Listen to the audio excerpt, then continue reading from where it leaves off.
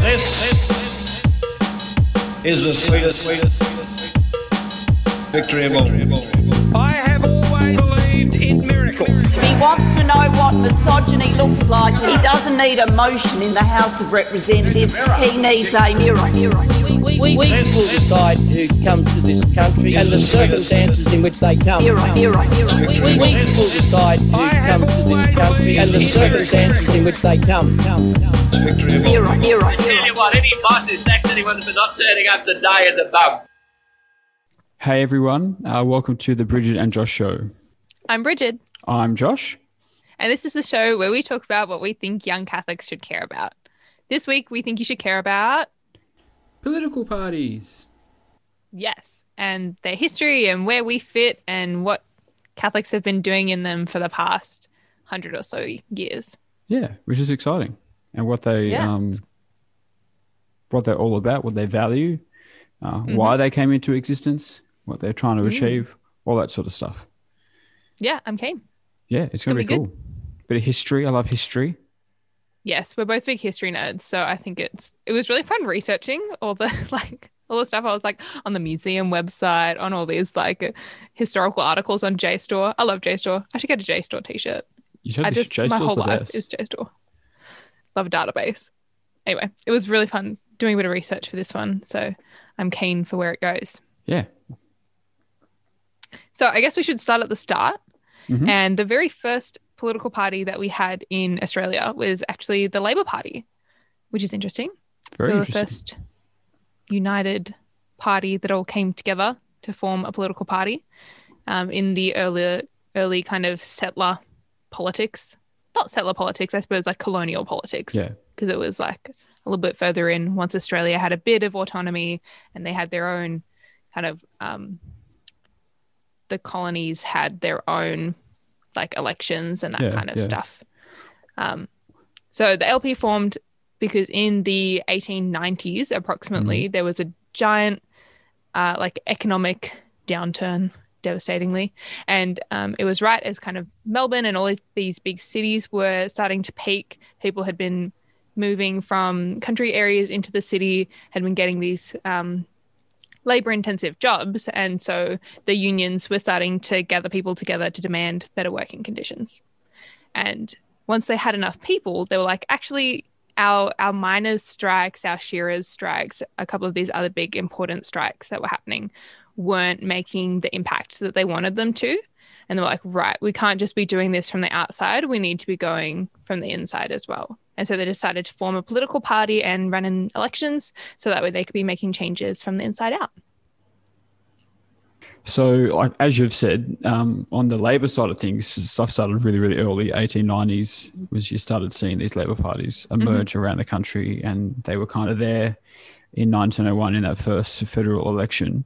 But on the, I guess you could say, the conservative side of politics or the non-Labor side of politics, we don't see the Liberal Party emerging that early. What we do see is, I guess, some precursors to the Liberal Party. So in 1901, that first election, you had the Free Trade Party and you had the Protectionist Party.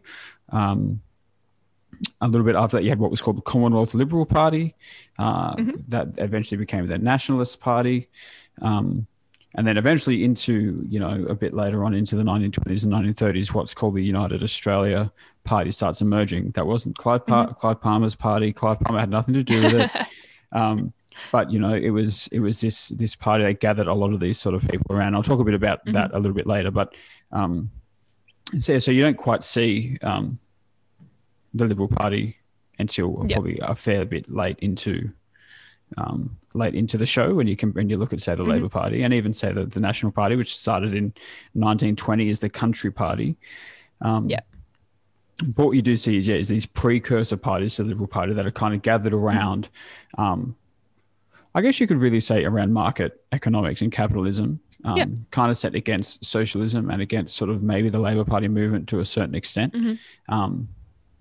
Obviously, the protectionists are out, keeping up tariffs to protect local industry and local manufacturing, and the Free Trade Party is kind of the opposite of that. So in the first election, they were the two major parties. Labor was still a bit of a small force, and then eventually that kind of started shifting where Labor sort of became the equal kind of rival to the non-Labor parties that were kind of gathering steam at that time.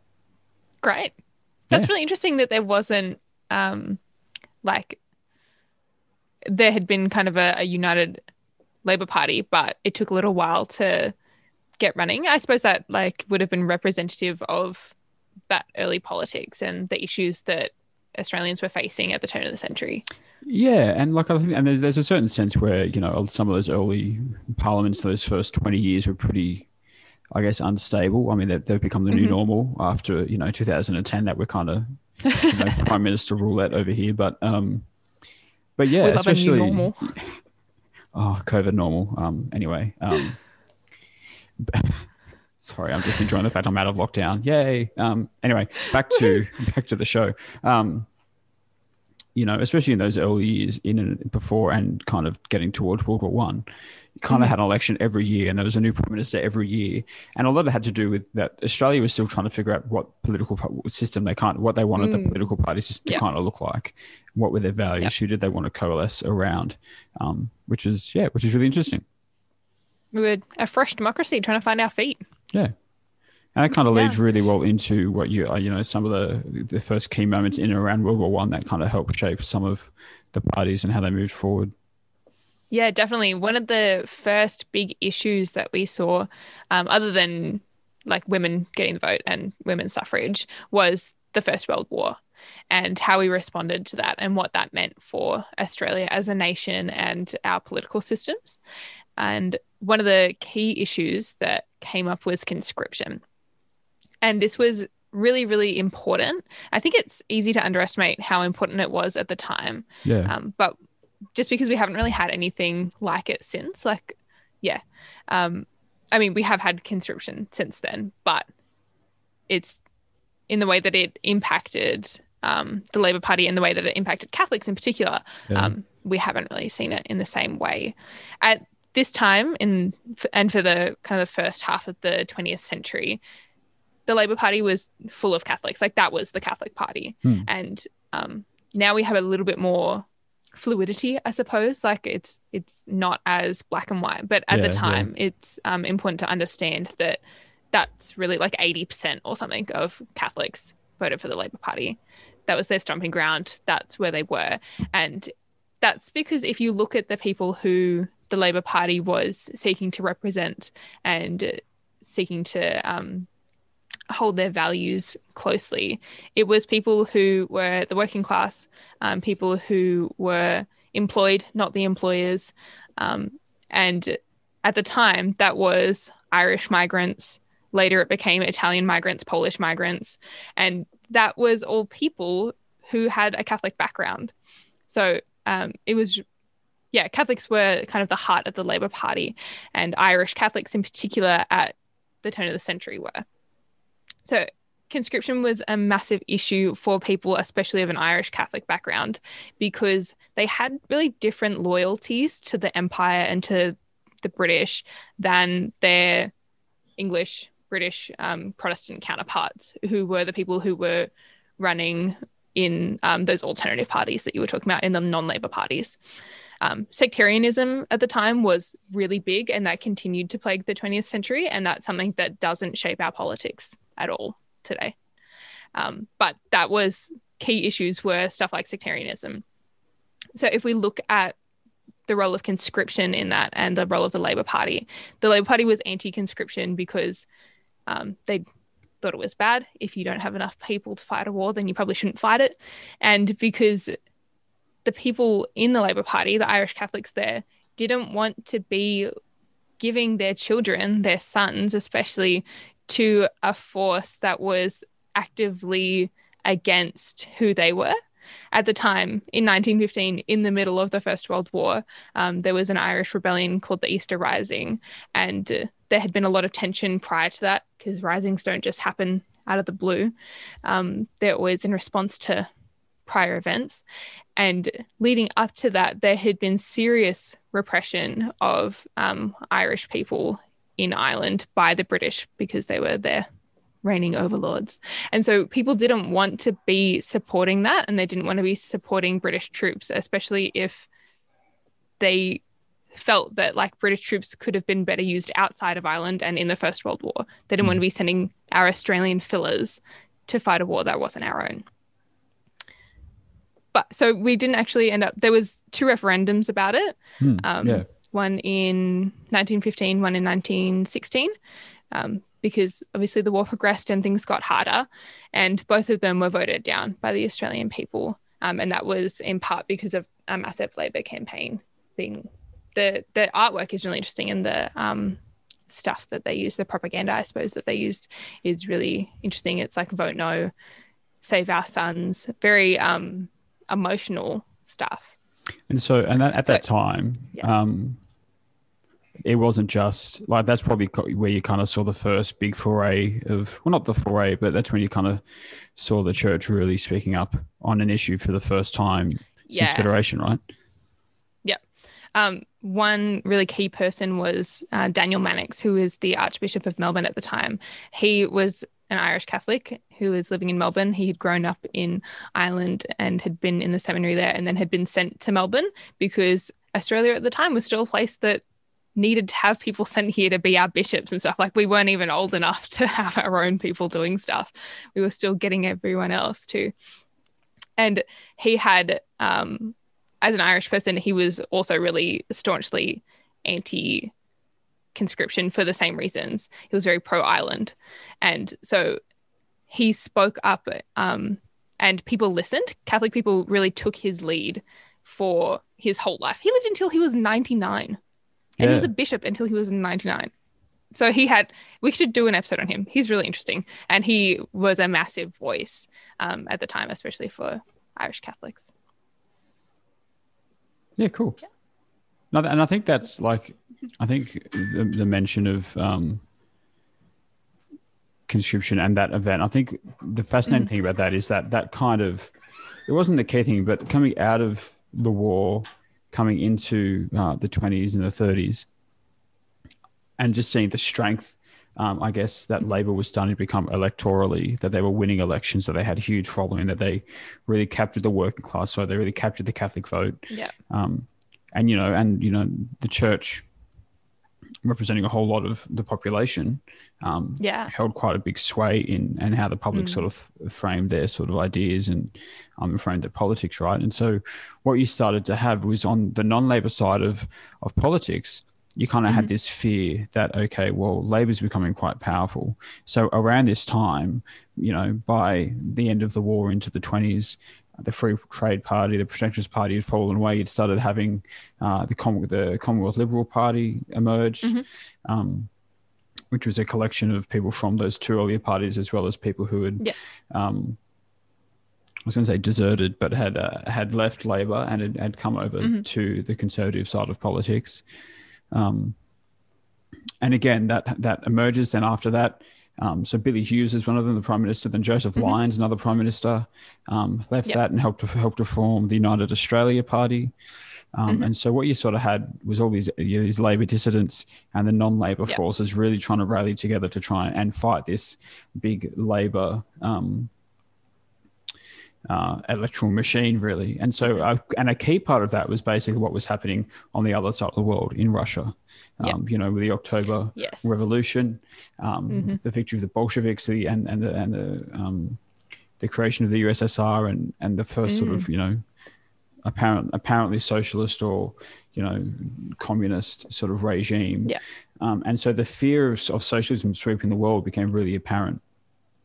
And so eventually what happens in the 30s and into the 40s, you have these forces trying to gather, these non-Labor political parties trying to form into one electoral powerhouse. And so the first version of that really took shape was United Australia Party. But that was sort of beset by some organizational struggles. They didn't really have any sort of organizational reality. They didn't have divisions or party structures in a lot of the states. And then they lose the election in, I think Menzies loses in 41. Robert Menzies loses in 41. After that, they lose the next election. And that's kind of it. The party falls apart. And so in this space, Robert Menzies realizes, hang on, we need to do something. at least in his mind, he thinks we need to do something because otherwise Labor's going to be on the ascendancy and everything's going to go wrong from a free trade, free market point of view. Yeah. And so in the early 40s, he goes and gives what he calls the forgotten people speeches, where he talks about how the middle class of Australia have been forgotten by political parties. Labor represents the working class, but a lot of the non-Labor parties, they just represent big business. And so Menzies said, we actually need a party that's going to represent the forgotten people. And so then in 1944, they called two, conventions, one in Albury and one in Canberra. And they say, okay, we need to have a meeting and we need to establish what are we going to do as non-Labor party political organizations, movers and shakers, all that sort of stuff, to kind of to coalesce and to unite together to fight Labor electorally. And that's when the Liberal Party was kind of born. And that was sort of the whole idea that out of the shadow of the UAP, United Australia Party, and its disintegration, all the non-Labor parties, apart from the Country Party, they all came together and they said, okay, we want to form a new political party that is based in liberal values, that represents the middle class, that it's progressive, it's about the individual, not about the collective. And then the Liberal Party was born. And so they got thumped in the first election in 45, not terribly, but it was, if you look historically, it was the worst election the Liberals ever had, which kind of makes sense. It was the first go, right? It was first, Then Take it easy. And then in 1949, Robert Menzies becomes Prime Minister. The Liberals win the election. And then he becomes Prime Minister for the next 23 years. And so... that's a really long time. Yeah, and what a turnaround from it looking like Labor was just going to dominate politics for an eternity. Bob Menzies wins the election and governs for a long time. There's reasons as to why he governed for a long time, which we'll get into next. But I think the thing is that through Robert Menzies gathering around, founding the Liberal Party, and then having such a long time as Prime Minister, that really shaped what post-World War II politics and what post-World War II Australia really looked like. Yeah, I guess because there would have been a lot of chaos, I suppose, of the Second World War and the Great Depression, which had been immediately prior to all of this. And then suddenly someone new has come in and they've decided that like they are representing the forgotten people, and then they rule for such a long time. Rule. That makes it sound like he's a king or something, but King Robert. But but then someone who has that consistency, I suppose, after such a chaotic period of time, there would have been I guess a real want for that from the Australian people. They would have wanted the stability that they would have represented as a united front. I guess the next most important thing that happens in Australian politics, especially relating to Catholics, was the 1955 Labor split. And this, interestingly, was a response to that rising fear of communism and socialism that you were talking about, Josh. Because obviously if we're looking at what the world looked like in the 50s, that was a really major issue. And it was definitely a major issue for Catholics. Like I was saying before, if we're looking at the people who were Catholics in Australia, that also was starting to be people who had been escaping the USSR and Soviet control of their countries and their areas. So if we look at the reasons for the Labor split in the 1950s, this is really where things become significantly less clear for where Catholics are putting their vote. If we're kind of tracing where Catholics had been voting throughout history, we start with the Labor Party and it goes all the way through until it gets to here. This is like the very clear split. Because it turns out the Catholics and communists didn't get along very well in 1955, and they probably haven't prior to that or ever since. Even though we should be nice to everyone, it doesn't always work out like that, doesn't it? Doesn't always happen. Yes. And what's really interesting is when I was doing this research for this episode was the wording that different people used. And the key word that everyone used was infiltrating, and it was about like who was infiltrating the Labor Party, which I love. Like infiltrating just makes me think of like a little mouse or something, like coming in and stealing your cheese. Anyway, who was infiltrating who was really is really important to look at. So from one perspective, there was all of these Catholics who were gaining power and were kind of having their different factions and stuff in the Labour Party. And so the Catholics were infiltrating the Labour Party and were becoming too powerful and had too much significance. And that was mostly done at the hands of a guy called Bob Santamaria, who was really important. I don't know very much about him. I will probably Google him. You guys should Google him. But he was really key in this period of time in Australian politics, and he actually was pals with Mannix. So we have this like generational influence of key church leaders having influence over what Catholics are doing in their political lives as well as in their church lives. But if you ask the Catholics of the Labour Party at the time, they were like, the communists they're infiltrating, and that's not good. That they were right. That's not a good thing. Anyone infiltrating each other is not a good thing. But particularly for Catholics at the time, the fear of communism was really, really palpable and really tangible. And again, that's something that like isn't really the same in 2020. The fear that people had of socialism and of communism and what that could do to a country or to a place.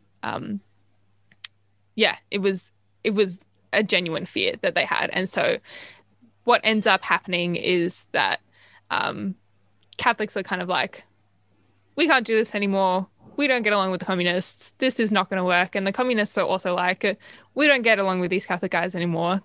We can't just be in the same room. And so what ends up happening is this split, and the Labour Party stays the Labour Party, and then a lot of Catholics and other people who were kind of impacted split off, and they formed the Democratic Labour Party. No. Yes? Yeah. Democratic Labour Party? Yeah. The DLP. I just doubted myself for a second. I was like, what have I done? Don't doubt yourself, Brigid. No, I will try not to. Be strong. Yes, the DLP. I knew what the acronym was, but I couldn't remember what the Democratic bit was. So the Democratic Labour Party then becomes the Catholic Party, I suppose, which the Labour Party had previously been.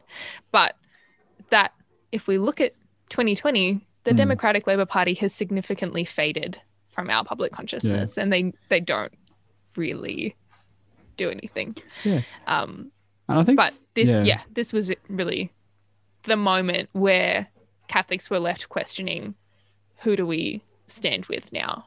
After it had been clear for the first 55 years of Australia's democracy, suddenly they're like, where are we supposed to go now? Yeah, and I think the ironic thing there as well is that, you know, so you've got the shift from the Catholics kind of going from the ALP to the DLP, but this is one of the key reasons why the Liberal Party was in power for so long, is that the DLP preferenced the Liberal Party over the Labor Party.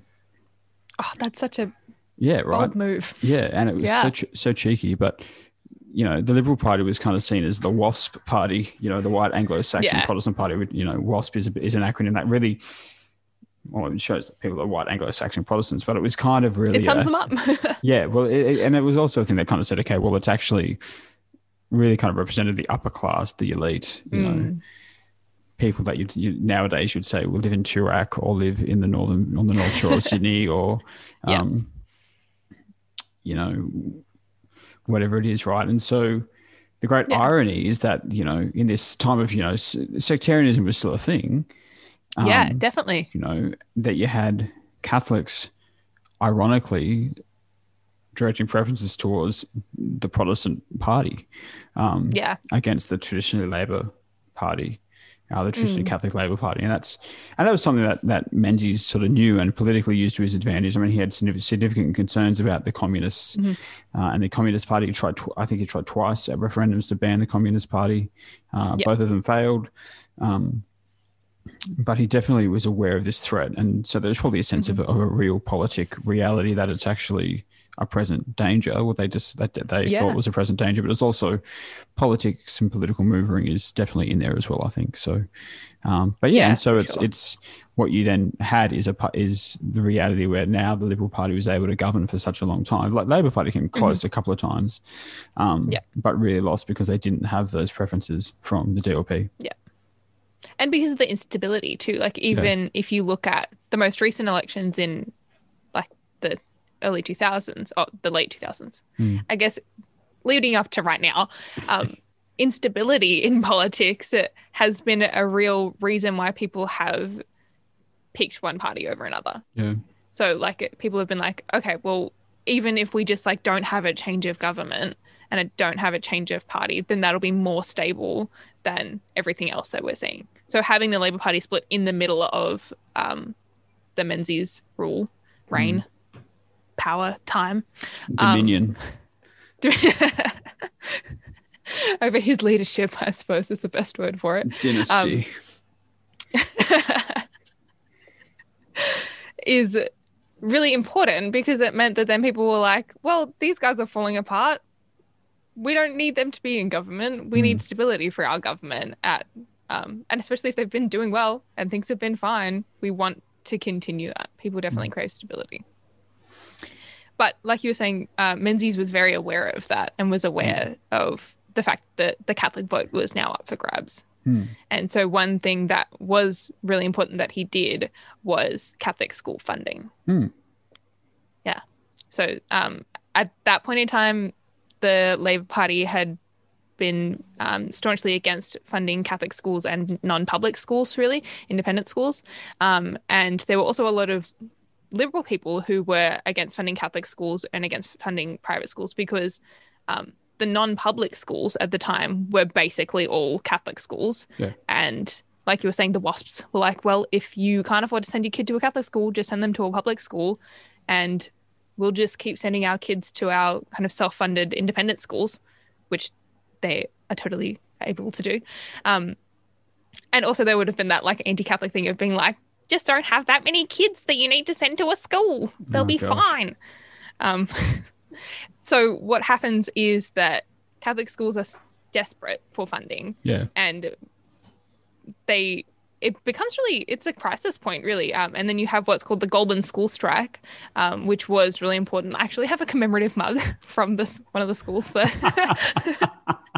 one of those schools that was involved in the Goulburn School Strike. It's got like a 50 years on, and I was like, this is amazing. I love this.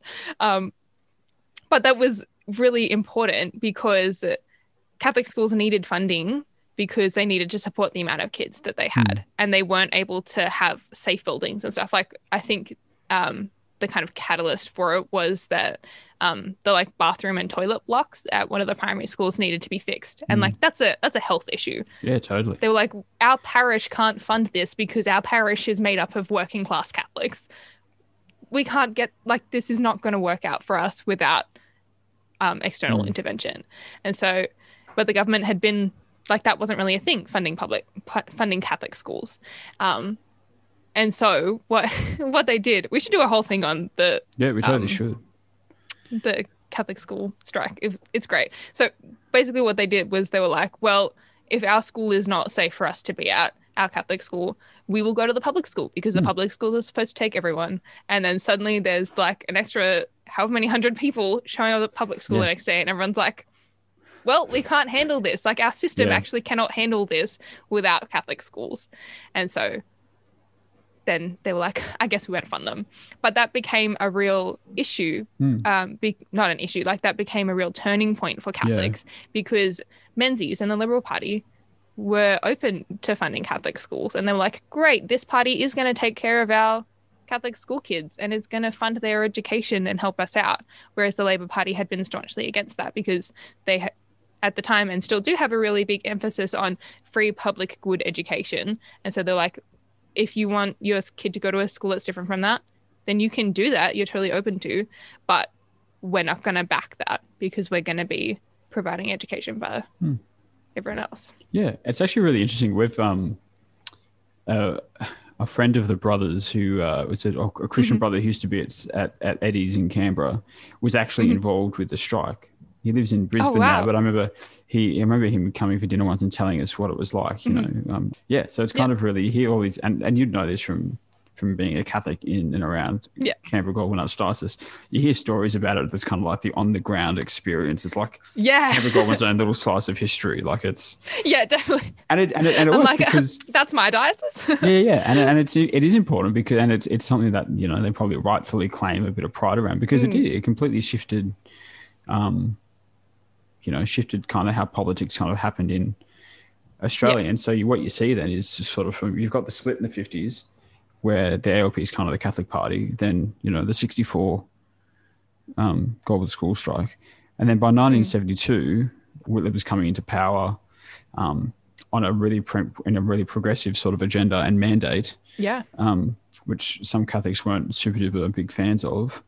Yeah. And that's when that kind of really is what kind of ushered in the new non-sectarian kind of politics that we kind of have today. And that election and everything sort of from that kind of really shaped the forces, the Labor Party as the progressive party and the Liberal Party as some people would say the reactionary party. I wouldn't say that, but some people would see them as sort of conservative is probably a better word, as a much a fairer word, the Conservative Party.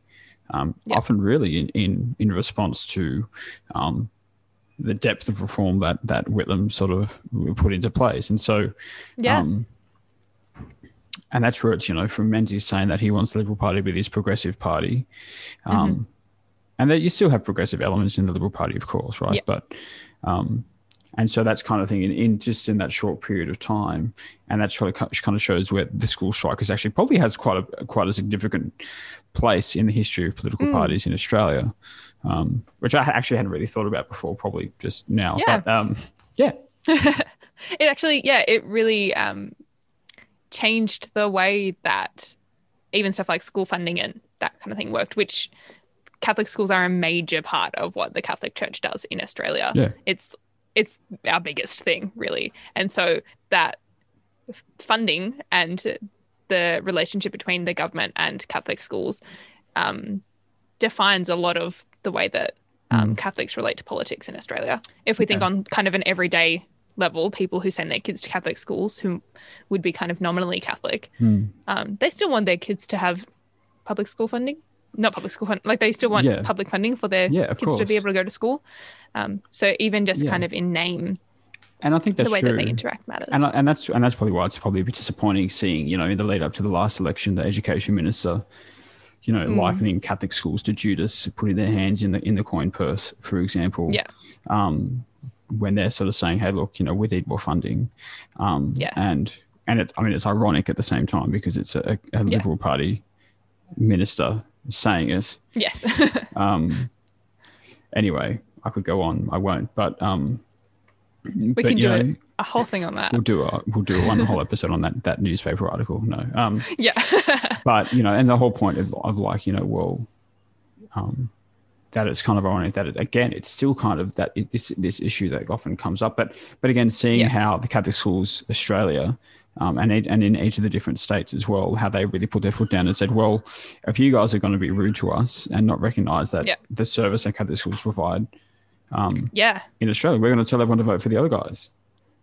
We usually don't put our two bobs in, but we're going to put our two bobs in here because it's really important. Which I think is it's interesting.